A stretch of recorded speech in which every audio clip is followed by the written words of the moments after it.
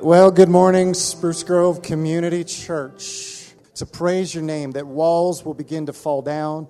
And Father God, this morning, even as we come into the presence of God, and as we worship you, as we call on your name, those same walls fall down here in our nation, in our midst, in our presence, right now, today. The very walls that we may have walked through these doors with don't need to stay there. And so, Father, as we come to worship your name, we lay all these things down and we say thank you that you are such an amazing God. Thank you for your faithfulness. Thank you for all that you've done. So this morning, let's worship the living God for all he's done in our lives. Amen. Sometimes coming into the light is a scary thing. Sometimes it's easier to stay in the darkness. It's easier to hide. It's easier just to sit in whatever that stuff is that sometimes holds us down. And one of the things I just see going on right now, and the Bible says this in Ephesians, it says, "Awake up, O sleeper, and rise from the dead, and Christ will shine his light on you." There is a point where we have to choose to arise and come out of that stuff. Otherwise, we stay in the stuff. And all that's going on here today is people saying, I don't want to stay in the stuff anymore. I don't want to stay in the stuff anymore. And so this morning, as we're doing this, all we're doing is saying, I don't want that stuff ruling my life anymore. I'm going to come out. I'm going to celebrate who he is. I'm going to worship him. I'm going to call his name. And I'm going to declare this as truth. Because this is the truth. As the light of Christ shines on this stuff, it begins to fade away. Jana, why don't you come? Jana just wants to... But I had this word burning in me for our body, and the Lord has been speaking to me about the widow and what the widow represents. And the widow is someone who has experienced great loss. And I actually can't think of anything worse than losing the one that you love. I've never experienced that, but... to see these women in this room, they have to make a choice at some point. Either they're going to continue living in this place of sorrow for the rest of their life when they've lost the one that they love, or they have a choice to step out of that. And actually, it seemed impossible for a lot of the women, but that's something that God actually can only do. And I had this word for the body because I believe it's for anybody who has that feeling of the widow in their hearts. And I saw Darlene's stomach cracking open and this light beginning to shine out. And I felt like the Lord had said that it's time to take off the cloak of the widow and put on the garment of light. And so I want to speak that over the ones in this room that feel like they're walking with the cloak of the widow, the cloak of the disappointed, the cloak of the lost, the cloak of the ones that have been left feeling like they've been left behind or abandoned. And even what Jen was speaking about, the anxiety of not knowing what the future holds. I believe that is tied in with the feeling of being a widow. And so I just want to speak over this body that it is time for the cloak of the widow to come off, the heavy garments that pull us down, and that the light, the garment of light would come and it would shine through. But it is a breaking and it feels like a scary thing, but I just want to encourage you that the light shining out and the cracking, it is all for something greater at the end. And so we just speak that over these women, over these people. This isn't just a widow thing. Oh God, help us to reach those places in our minds where we're locked up, where we feel abandoned. Oh, I'm just feeling such a wall. There's just such a wall. It is such a heavy cloak that needs to come off. Thank you, Lord. Thank you, Lord, that you strip it down, and only you can do that. We stand up before you, God, and we lay that before you, God. Only you can take those garments off. Only you, God, can take those garments off. My spirit was suddenly alarmingly stirred by something that Ken was releasing on the piano. And as I gave myself to that, this is the first time I've ever had this tall, but in my spirit, I just clearly, absolutely knew that Ken was playing something prophetic on the piano, which he often does. But if you'd ask him, he'd say, no. But which he often does. But Ken was playing something prophetic on the piano. And I just absolutely so clearly knew what it was. And so I got up and I started talking about light showers. And you know, if you stand outside in the rain, what you get is wet. And as it continues to rain, your yard gets soggy and ugly. But with light showers, the showers that come from heaven, showers of blessing, mercy drops are falling, but for the showers we plead. As those showers of heaven fall on us, it's light showers. It alivens you. It brings your spirit into faith. It brings your spirit into life. It brings your spirit into light. Light is always a good thing. Light is always a good thing. You know what grows in the dark, right? You know what you feed mushrooms, right? We don't want to be mushrooms. We want to be trees planted by springs of water. And so we receive light showers, showers that come from heaven, showers that are released through a prophetic word or through a song or through a dance or something that goes on, something that's released into heaven. And we just somehow, we have this ability to open up our spirits and receive into our spirit that thing that comes from heaven, that thing that is light. When I hear that term, it makes me think of this. People are going to be free. Not just us. When I think of light showers, I think this is going to hit all over the place. And I see this and I feel it in my spirit.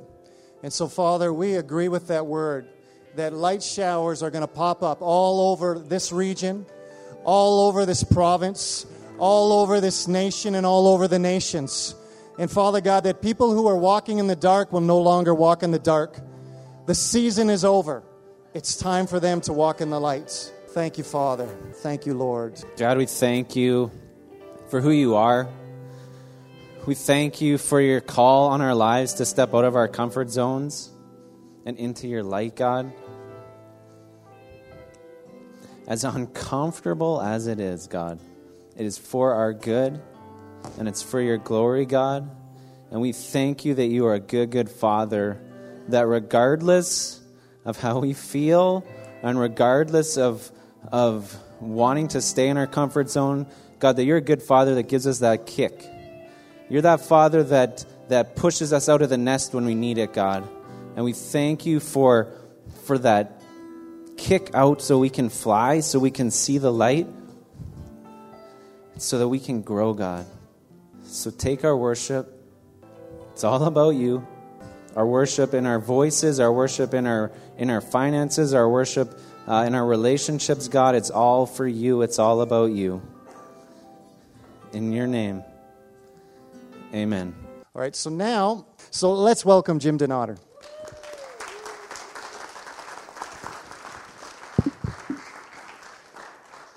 So, a couple of weeks ago, probably a couple months ago now, here in the service, God gave me something that I would call a word of wisdom. And that operates in my life in a way where he drops something into my spirit, and I say it, and I realize after I say it, I didn't know that before. But I know it's true now. All of a sudden, I know in my heart that this thing is real, and it's true, and it's valuable. And then, often after that, I'll go and research it a little bit so that maybe I can gain some understanding about it and maybe be able to explain it a little more than just this sense suddenly that this thing is true. And the thing that came out, and this I think happened sort of 2 weeks in a row, one at the end of August and the one in the first week of September, I think. And it was this idea that, and it was really interesting, of course, that Jen talked a little bit about anxiety this morning. But it really was this idea that the way to combat anxiety in your life isn't to fight anxiety. You can't fight anxiety. It just ramps up. You know, if you feel anxious and you just sit here and you try and squash it, even try to argue with it, look, nothing's going to happen. It's not going to be that bad. You fight with anxiety. You recognize anxiety. You know what happens to anxiety? How many of you have ever suffered from anxiety? Does it get worse when you fight it? It gets worse. So what's the answer?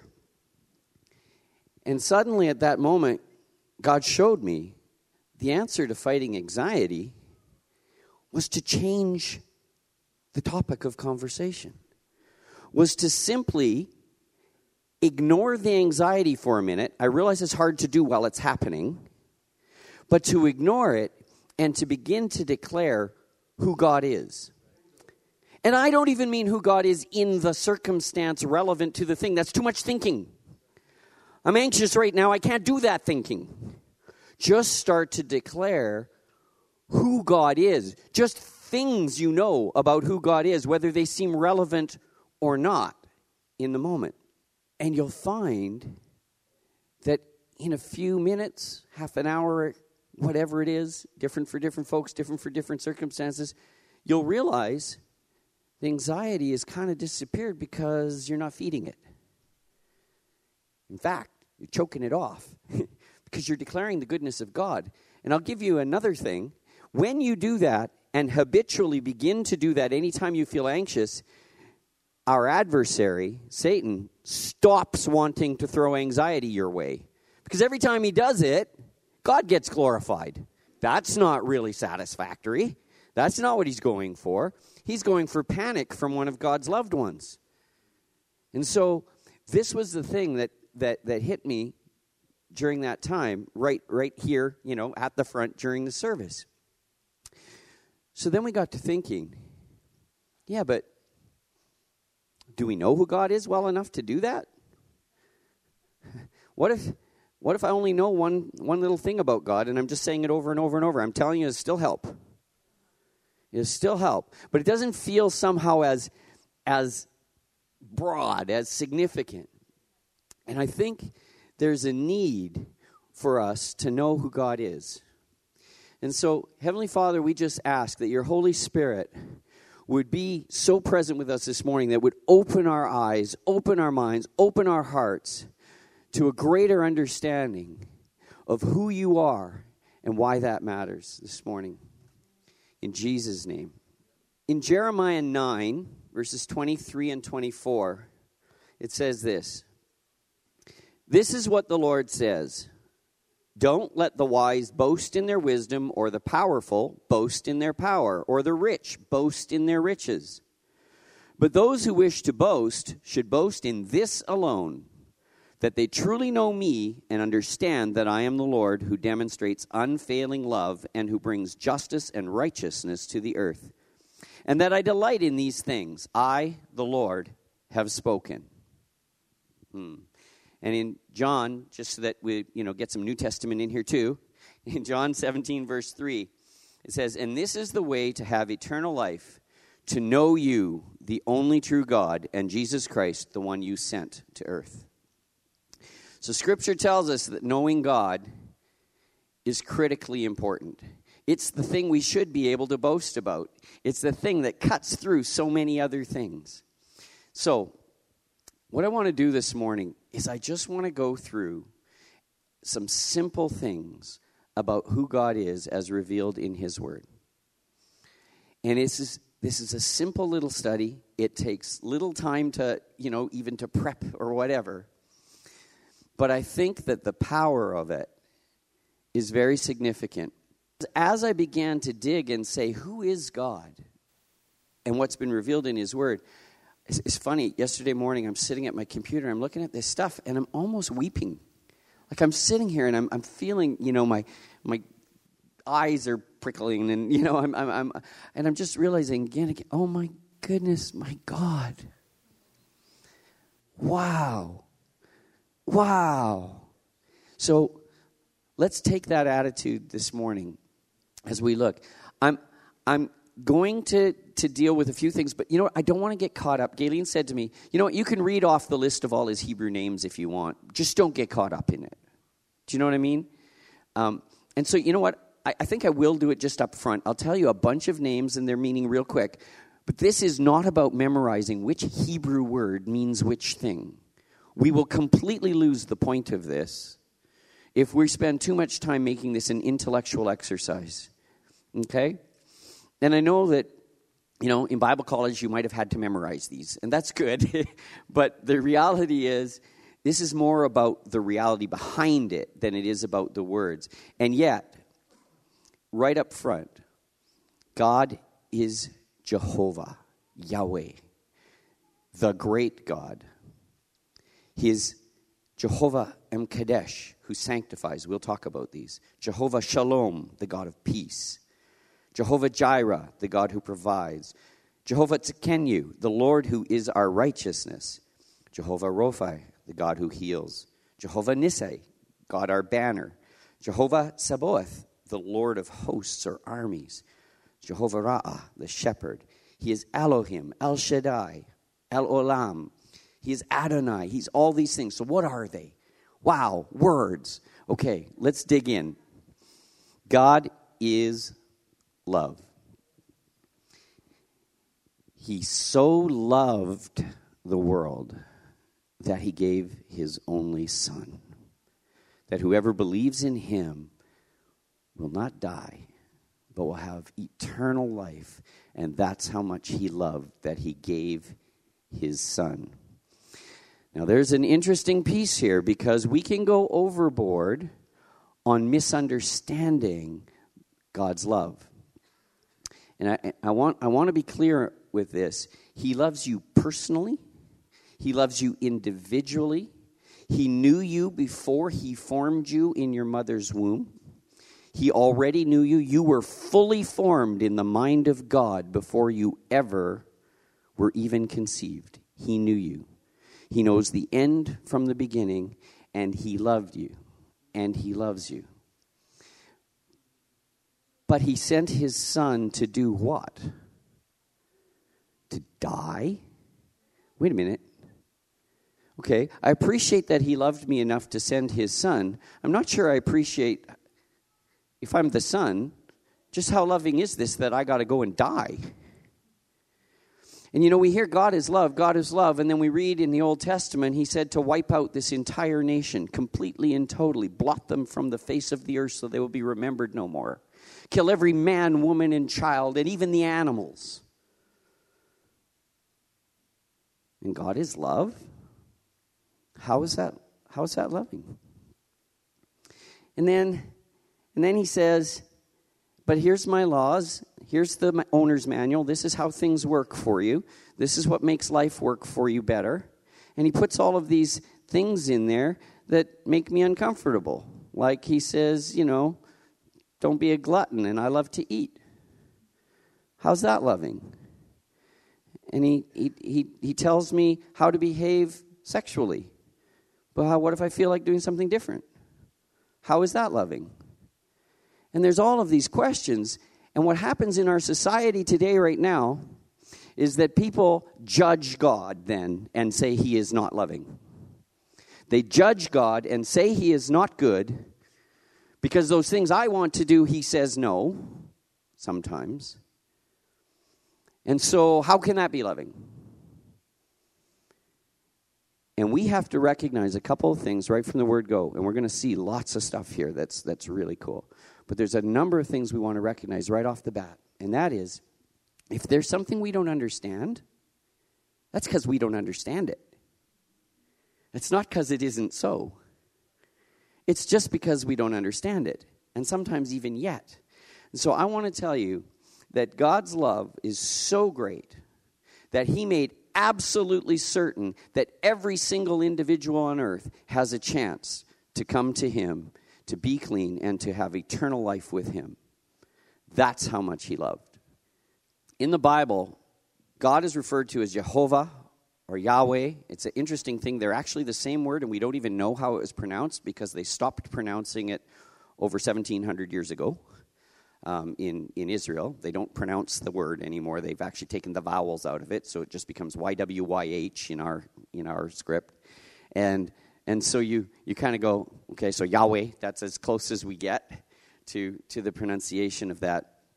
And it is the name of the independent, self-complete being who says, I am who I am. I am who I am. That's the only way he can describe himself. When you ask God, what's your name? He goes, I am who I am. That big.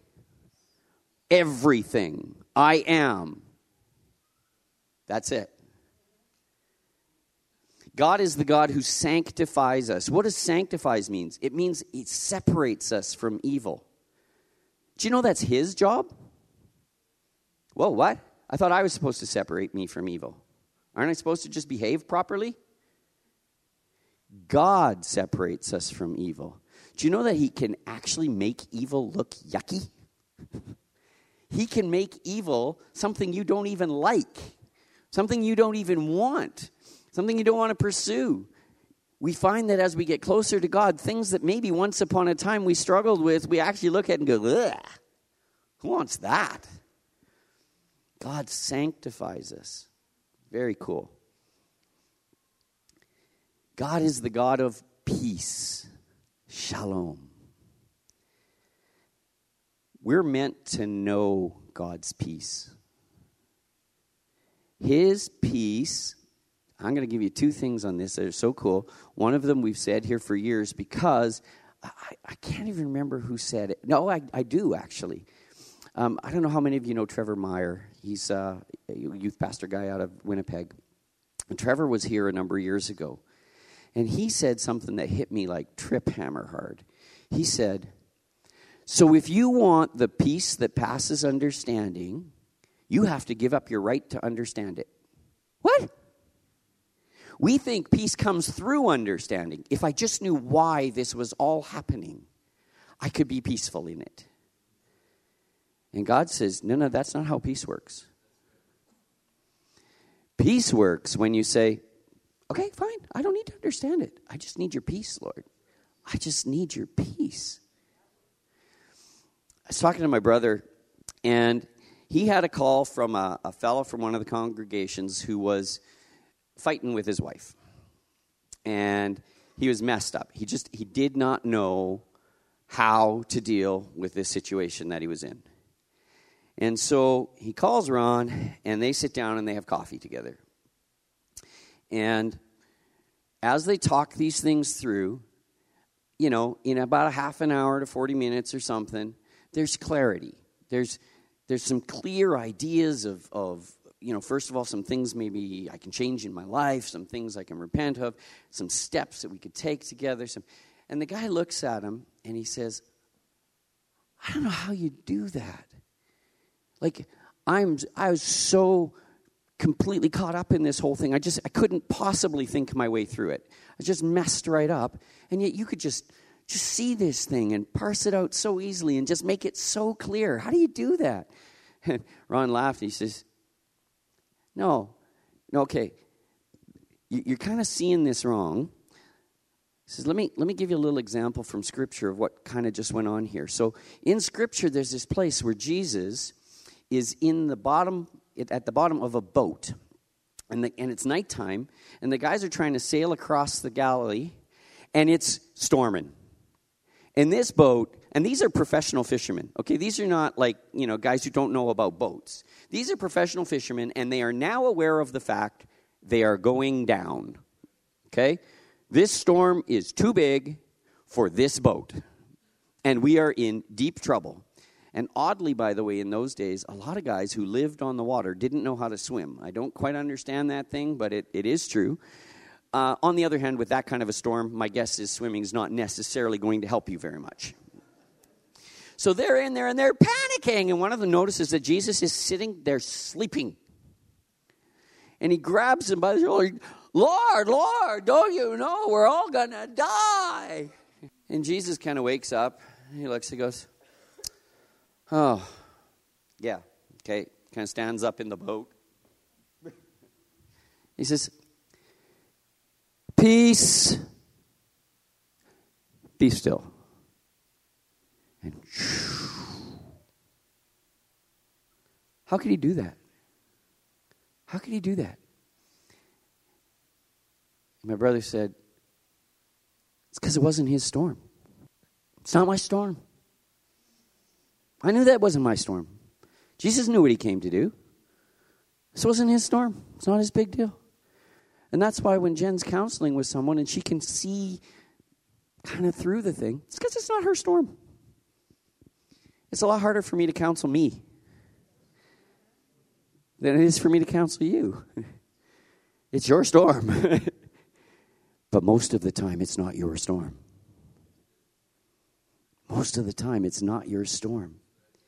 And as the God of peace, If we just begin to declare, God, I know you are the God of peace. I don't feel the least bit peaceful right now.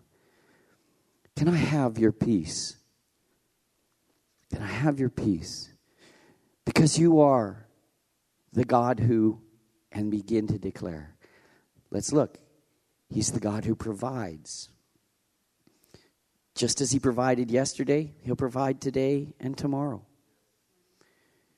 He provides deliverance from your sin. He provides joy instead of sorrow. He provides your salvation, eternal citizenship in his kingdom. It's not just providing material goods, but he does that too. So if our anxiety is because of material supply, declare that he's the provider. He is our righteousness. The Lord who is our righteousness. God himself stands for you in Jesus Christ and calls you clean because of his blood, of Jesus' blood. You know, we started by saying God is love. And the other day, Gayleen ran into a little thing from Oswald Chambers, My Utmost for His Highest, you know, for those of you who've read those devotionals. But this particular one is out of, I think, November 21st or something. And it says this. Now remember, we started by saying God is love, and he is. But it says, beware of the pleasant view of the fatherhood of God. God is so kind and loving that, of course, he will forgive us. That thought, based solely on emotion, cannot be found anywhere in the New Testament. The only basis on which God can forgive us and reinstate us to his favor is the tremendous tragedy of the cross of Jesus Christ. There is no other way. Forgiveness, which is so easy for us to accept, cost the agony of Christ on the cross. To forgive sin while remaining a holy God, this price had to be paid. This is the character of God himself. Yes, he is love, but he is holy. And so his love demanded that there's a way that you can come to him, but his holiness demanded that the price be paid. So his mercy demanded that he send his son so that the price can be paid and we can be restored. Do you see the way that all hangs together? And so, never accept a view of the fatherhood of God if it blots out the atonement, the required payment that was made. The revealed truth of God is that without the atonement, this payment, he cannot forgive. He would contradict his very nature if he did. The thing that awakens the deepest fountain of gratitude in a human being is that God has forgiven his sin. Once you realize all that it cost God to forgive you, you'll be held as in a vice, constrained by the love of God. That's good. Thank you for your love, God. But thank you for providing a way. Thank you that you didn't compromise your holiness. Because if he compromised his holiness, he wouldn't be God. He wouldn't be holy. He is the God who heals. God provides the only remedy for man's brokenness through his Son, Jesus Christ. The good news of Jesus Christ is the medicine you need. Oh, God heals us physically, certainly.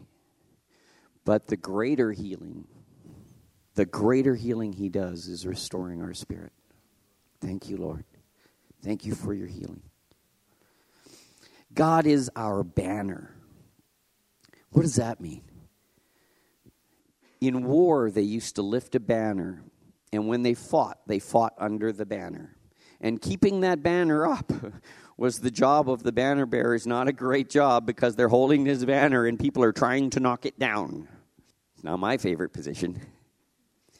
And yet it was so critical because it is the thing that encourages everybody to go on, is that we are under his banner. And it reminds us constantly what we're fighting for. Thank you for being our banner, Lord, for giving us the victory through Lord Jesus. God is the Lord of hosts, the Lord of armies. The Lord reigns over a vast, well-ordered host in the heavenlies. God's always there to fight our battles, to win our wars. There's no enemy he can't defeat. You know, we get this weird idea sometimes that God and Satan are sort of nearly equal opposites. Okay, get real. Satan is a created being who could be unmade with a word. Okay? This isn't like some contest where the outcome is somehow in question. Our choices can be in question. But the final outcome is what it is. And why does it play out this way? Why doesn't God just remove Satan? There's a greater purpose, much of which we don't understand. Okay, I'm okay with that. I have peace. God is our shepherd. He's a friend, a leader. He provides extravagant nourishment, protection, as well as rest for our weary bodies and souls and minds and hearts. God is strength, power. Elohim, it's the great name of God, displaying his supreme power, sovereignty, faithfulness. God is faithful. He's not capricious. He's not moody. Sorry, bad word. I mean, the big word, capricious. No, moody. We can just go with that. He doesn't just change his mind. He's faithful. By the way, I found something interesting that I didn't know. Probably Gav could have told me this, I don't know. But the word Elohim, which is, again, one of the primary names of God, if you will, is actually plural in Hebrew. I don't know why the Jews never figured out that Elohim being plural is important. But it's actually a plural word. So God would say we. It's a foretaste of the Trinity, of the three-part singleness of God. God is most high. He's absolutely sovereign over everything. We see the name El Shaddai. This means God Almighty, the God who is all-sufficient and all-bountiful and the source of all blessings. The word Shaddai has an odd other meaning. The word Shad means breasted. El Shaddai actually also means many-breasted one. It gives you the idea of nurture. It also lets you know that male and female, he created them in his image. So that's an interesting one because there's people who have real trouble with that, with the word Shad being part of El Shaddai, and they kind of go, yeah, but then you get off into all sorts of error with these, demons but stop it. You can't counterfeit something that doesn't exist. So the counterfeits are the counterfeits. We know that. We got that already. But the truth is still the truth. Even if people counterfeit it. He is El Shaddai. Yeah, what Galen was just saying, just for clarity. I mean, how many of you have ever seen a counterfeit $14 bill? Other than Liam. He made one. I mean, there's no counterfeit 14 because there's not a real one. You can't counterfeit something that doesn't exist. So the fact that they've got, these many-breasted demon god thingies is actually because it is part of the nature of God to be nurturing. What? Oh, okay. See, Galen is part of this. But just from there, she was just saying, I think many of you have heard this before, but it's actually very true. Over the years, do you know how bank tellers learn to detect counterfeit bills? By handling the real ones. If you handle counterfeit bills for a while, you'll lose track of which is what you won't be able to feel anything anymore. If all you've ever felt is real money, the second you feel something that isn't, it's so clearly not. Okay? So bank tellers over the years have been taught to feel money, and all they're ever told to feel is real money. So that if they ever get one that isn't, they go, what is this? That's weird. Okay? So this, and especially back in the days when money wasn't plastic. So, anyway, It's an important thing because it's a great parallel analogy for us as well. How do we detect false gospel? How do we detect false doctrine? How do we detect people who are kind of going off the edge here on an odd tangent? Only by knowing the real word of God. Only by knowing the truth. By knowing who God is. When somebody says he's something that he's not, it'll sound off. It'll grate. You'll sit there and you go, "What? Whoa, that can't be right. Wait a minute, what?" And then you can go look it up in the Word. Okay. God is transcendent, El-Olam. What that means is, do you know that God isn't even part of our universe by default? He created it. Do you know things like time is something that God came up with? So God exists outside of time. It's not that God has always been there. It's that time didn't exist. Now, our brains are not meant to understand that. So we don't. But we can accept it as fact. God created time, therefore time has no real impact on him. Which probably means that's why it is that he can see your life. All of it. The stuff that's still to come, just by looking. Which is why it's so hilarious sometimes that we come into church and somebody says, "Will you pray for me?" And I go, "Well, I can't pray for you because I yelled at my kids this morning. So I've disqualified myself." It's like, do you think you stand before God as who you are right now in this instant? No, you stand before God in your life. Lots of it you don't know yet, but he does. He sees who you're going to be. He knows who you finish as. He knows the sum totality of you. Right now, he knows it. So when you come in before him, you're coming before him with your 107 years. Amen. God is infinite. He's beyond measurement. We can't define him by proportions or magnitude. We can only sort of try a little bit, but our brains don't go there. He's got no beginning, no end, no limits. He's all powerful. He spoke all things into being, and all things, every microorganism, he spoke it into being. He understood how it had to work, and he made it work that way.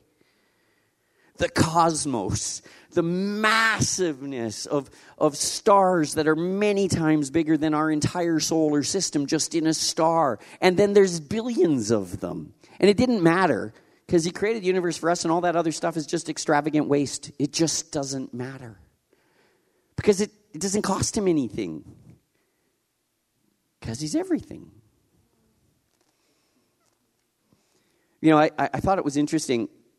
Now, you know, this is one of those things where I hate to do this in some ways because it's not like I'm recommending necessarily, but the movie The Matrix. Do you realize that people were plugged in to this matrix, right? So in essence, the matrix was everywhere. And people say, well, how could God be everywhere? How could he know every? Just think about that for a minute. It's like we're all plugged into God. What if our entire universe is actually just in his mind? What?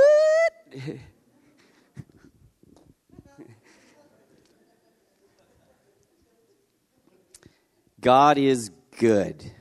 He is kind, caring, and full of favor to all creation. He doesn't change. He's always been, and he doesn't change. He's ever perfect. And you can count on him being who he said he is. He's Adonai, which means master, Lord, owner. We don't know what Lord means anymore. We live in a democracy. We grew up that way. Our parents grew up that way. Their parents grew up that way. We don't know what Lord means. Master. What does that mean? I'm telling you what it means. It means you're owned. You're a slave. Which means he's responsible. Ha-ha. Ha-ha. Hey, I'm just a slave here, man.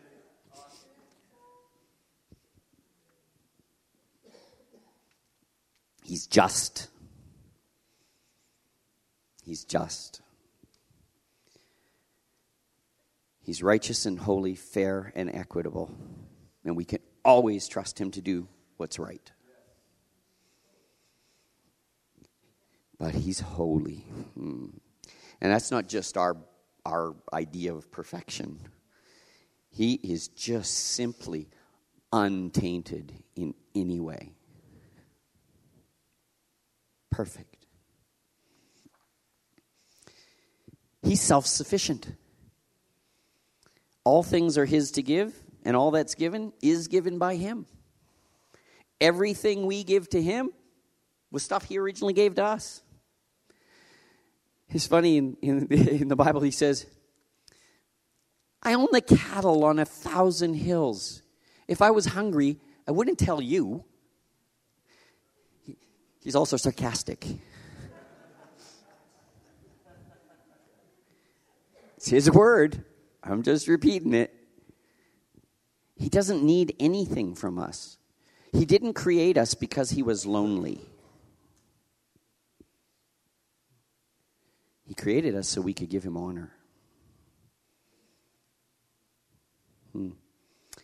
He's all-knowing, knows absolutely everything because he sees it all at the same time.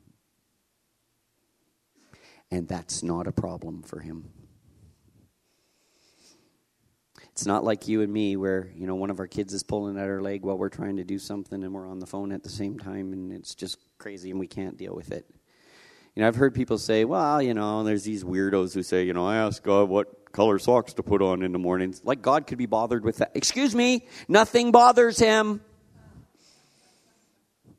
Nothing bothers him. He's got time for you.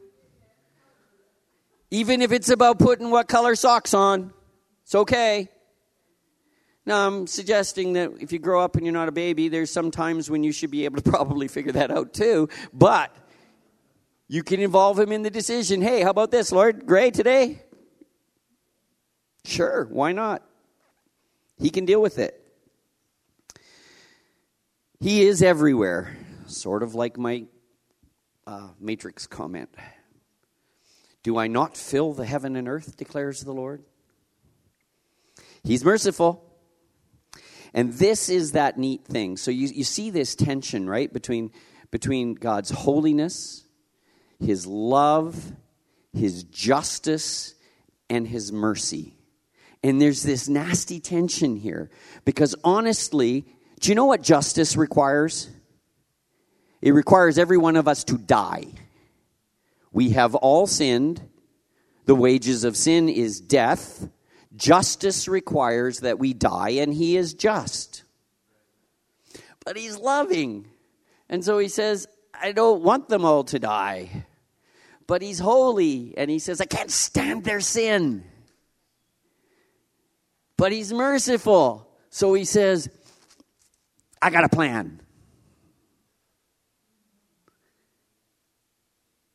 And he sent his son to die so that we don't have to. And so his justice and his holiness and his righteousness and his mercy are all fulfilled. He's wise. He knows and acts with perfect wisdom in all things, and he always acts for our good, which is to conform us to Christ. It's to make us Christ-like. He's sovereign. He presides over every event, great or small. And he's always in control.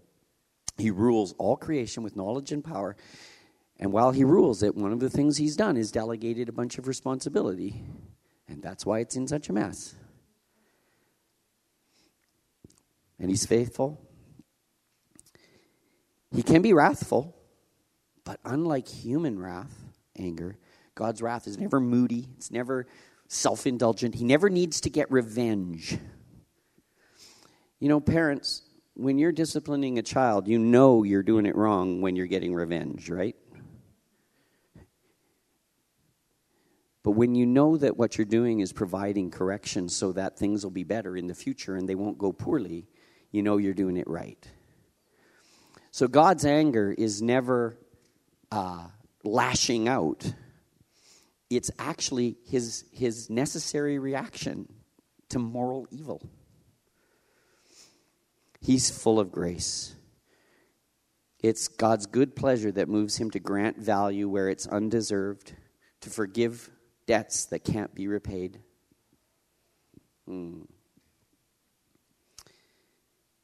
God is Father. Jesus taught us to pray, Our Father. The Spirit of God taught us to cry, Abba, Father, which is a Hebrew term or Aramaic term actually, Abba, which actually means daddy.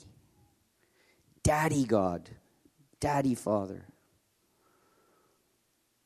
The Creator of the universe cares for you just the way a father would care for his only child. It's pretty cool, I think. He's our comforter. Ooh.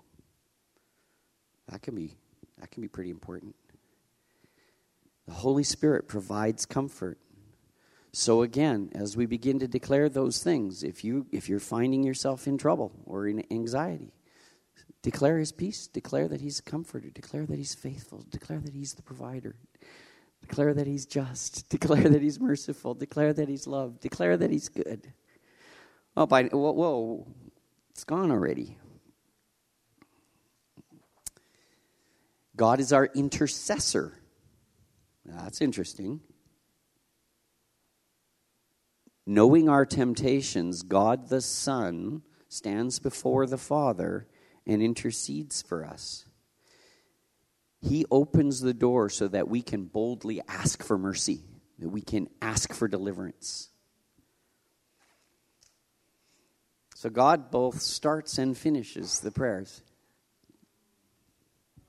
himself. God is the head of the church. Jesus, as the head, the part of the body that sees, hears, thinks, and decides. He gives the orders that the rest of the body lives by. So when we don't know what to do, we go to the head. He provides direction. He provides clarity. He provides initiative, motivation. Do you know that the best definition I can give you really for grace, we talk about unmerited favor, but the best definition that I've ever heard and proven from Scripture is the desire and ability from God to do his will. Do you know that God will give you the desire to do his will?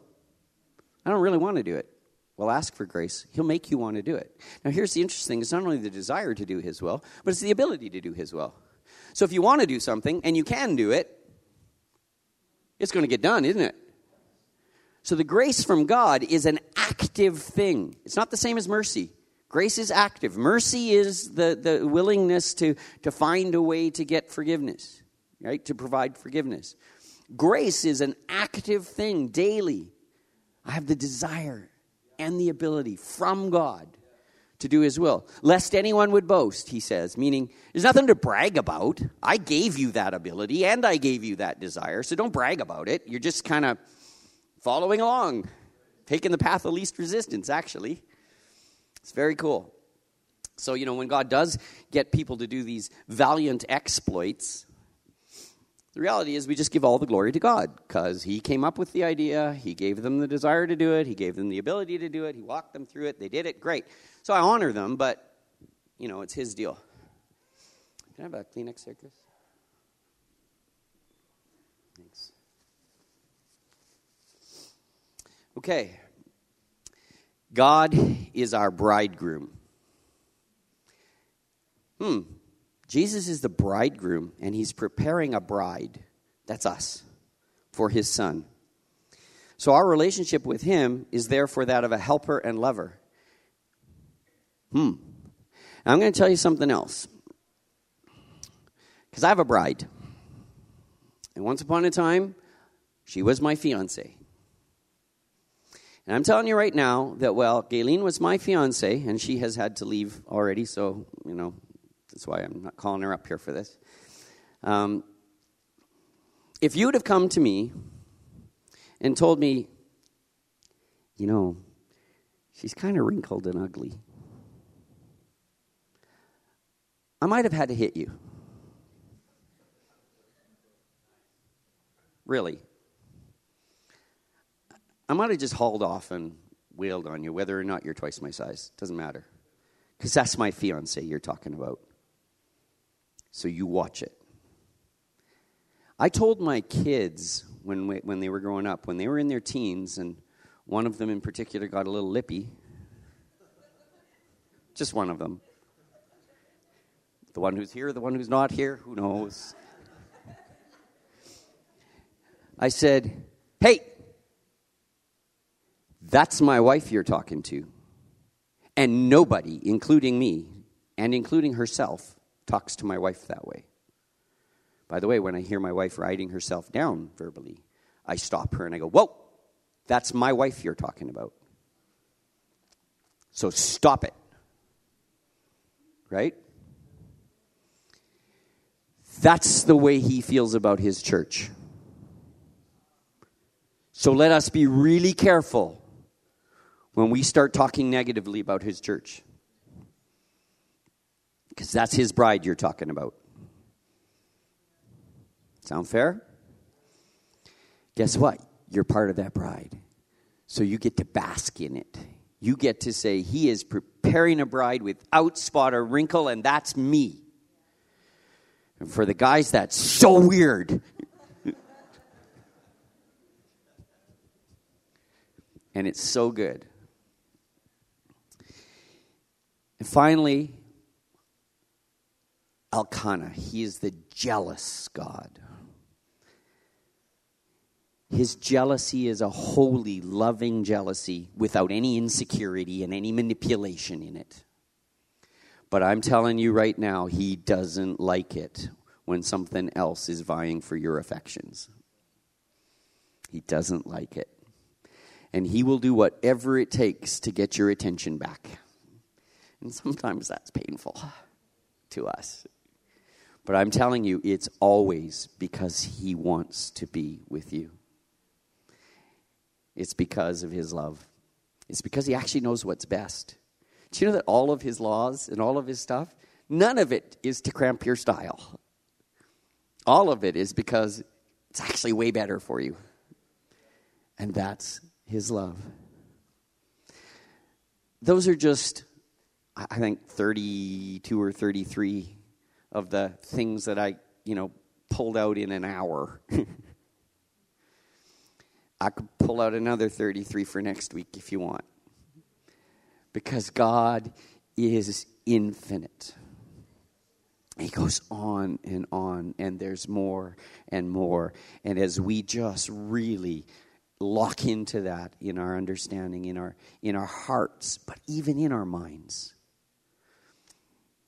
we will find that we can turn to him in the middle of everything, and we'll figure out most of it's not our storm.